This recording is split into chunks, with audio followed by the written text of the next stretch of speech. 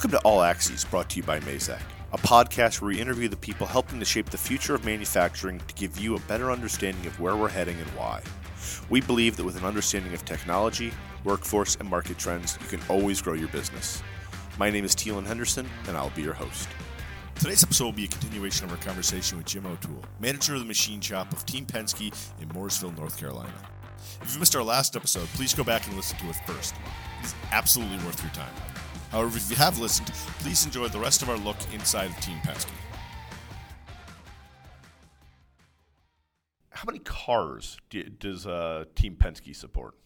Yeah, so when we talk about number of cars, I guess we'll start with car numbers in terms of what's on the track on any given race weekend. And then after that, we'll touch on, I guess, how many chassis make up our fleet in order to build up to that car number of what we see on the track. So when we talk about car numbers and who's racing on a race weekend, in the NASCAR Cup Series, we have Joey Logano, Brad Keselowski, and Ryan Blaney, and they all run a full-time effort, which is a 36-race season.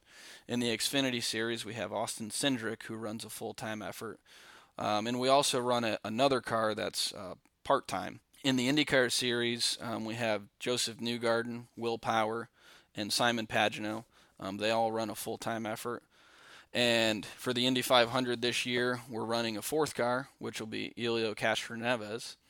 And also for the Indy Grand Prix, there's some exciting news that came out a few months ago that Scott McLaughlin, who races for us in the Virgin Atlantic Supercar Series in Australia, will actually be coming over to drive the car in the month of May at the Indy Grand Prix. Nice. In the sports car world, or for the IMSA Series, we have a two-car team with Juan Pablo Montoya and Dane Cameron, and we also have Helio Castroneves and Ricky Taylor. And there's also some what we call endurance drivers who help out in that program throughout the year as you do races like the 24 Hours of Daytona or the 12 Hours of Sebring, where they have drivers that are continuously swapping out in order to be able to keep the cars going for 24 hours at a time. So when you look at that, what does that mean in terms of how many cars we have rolling around on the floor here in Mooresville? Well, on the sports car side, it's very limited. You really only have one car for each team, and in between race weekends, which they're relatively spread out, a couple weeks in between, they do a full turn on that car where they, replace the engine, rebuild it essentially, break it all the way down to the tub that's available. In the IndyCar Series, it's about the same. We have basically one tub or one chassis for each car number, and then they have a backup tub as well. But when they go to a race weekend, that backup car is not built up or anything like that. It's not like if they were to crash a car in practice that they could just roll another one off the hauler and start racing. They have to transfer a lot of components from the primary car onto that backup chassis.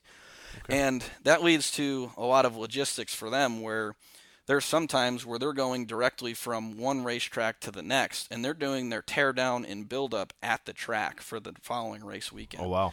So it's a little bit different than how the NASCAR side works. In the NASCAR side, there's 2020 NASCAR implemented some new rules when it comes to a quantity of cars that you could have per each race team. So they've allowed 10 different chassis designs per organization. So what I mean by that is when you see different racetrack configurations, whether it be a road course or a short track or an intermediate track or a super speedway, all of those chassis are different from one another in some way, shape, or form. So their configuration, whether it's front clip or rear clip, are a little bit different in order to provide performance advantages over the opposing type of racetrack that you're talking about. So you have 10 different chassis designs allowed per organization. Organization meaning Penske, not each individual race team. And those are all submitted at the beginning of this year, and they cannot be changed for the rest of this year. So the drawings that you had released with that chassis configuration, that's it. That's all you got. So from a chassis standpoint, we're really talking about just reorders of components and doing recurring work. Now, each car number can have 12 chassis in its inventory. So throughout the course of the year, you have roughly 36 chassis in circulation on the NASCAR side. That's just for the Cup Series. Then the Xfinity Series is about the same.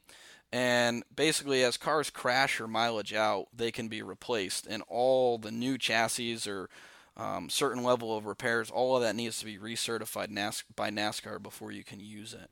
So the NASCAR effort, when you look at the real estate here in Mooresville, the NASCAR effort definitely takes up the most of that, as well as the quantity of parts that are produced. We're about a 70-30 split, where 70% of what we do is really for our NASCAR program, and that's just because of the way it works. There's a lot of stuff, when those cars come back from the track, there's a lot of components that are not usable. They're a one-time race component. So that stuff is constantly being remanufactured, over the course of the year. So with that many chassis and that many components that are one-offs, what kind of lot sizes do you deal with on a regular basis? So it's diverse. Our biggest lot size is probably around 800 parts at a time or so. Right. A lot of hardwares, bungs, washers, things like that. And then we go all the way down to one part. I spoke earlier about our carbon shop. We manufacture molds and patterns and things for them that they use to produce carbon fiber components. So we make one at a time. So it's a very high mix, what I would call a low volume environment. I mean, 800 components obviously for us is a lot, but out in the job shop or production world, 800 components isn't anything that someone would consider a high production lot size. So when you look at all things relative, right? Last year when you look at, we produced about 60,000 parts through the shop. Okay. But if you were to break that down, I mean, it was somewhere around 3,000 different part numbers that's a made lot of that setups. Up. So yes, yeah. that's where there's a few things, that we've really strived to do, like having standardized tool catalogs in our mills so that we can try to, as we're programming things and as we're developing processes, we can try to work around stuff that's already in the machine so we can focus on that, SMED principle, single minute exchange of dies, of being able to go from one setup to the next with little downtime. Because we look at it as, okay, maybe this 1/4-inch end mill with, a 37-degree helix isn't the perfect tool to be doing this, but when we have to make one of something, it's more value added for us to just be able to roll into the next component rather than worry about optimizing tool life or optimizing, speeds and RPMs, because just to be able to get it done and get it rolling is our end goal. Right. And when you do something like that, when you set up for manufacturing like that, not only do you cut down on setup time, but that's got to help with bridging skills gaps and managing your workforce a fair amount, right?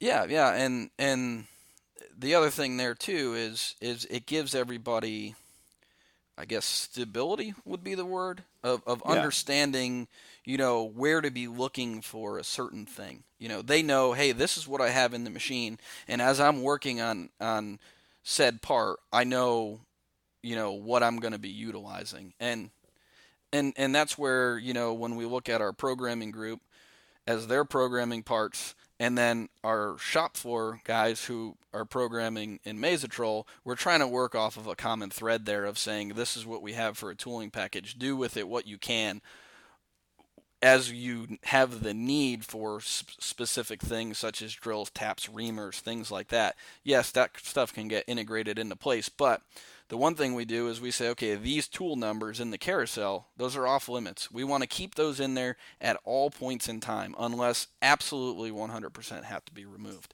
And then as the programming group releases new programs, they're not sticking a drill in pocket number 7 because pocket number 7 is a 1/4-inch end mill. And so it gives everybody a little bit of, I guess, guidelines as to how to make sure we can keep things moving quickly in the right direction. So when you have a culture where all of your employees are working towards a goal that's so tangible as a race win, what do you think your greatest asset is in a situation like that? Yeah, so, I mean, we have, I guess I would say, a large toolbox here. And in that toolbox, you have a lot of tools. You have,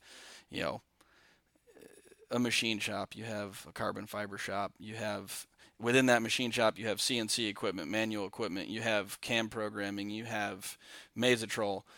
But what that all boils down to is none of those tools can be utilized without the employees and the personnel to put it to work and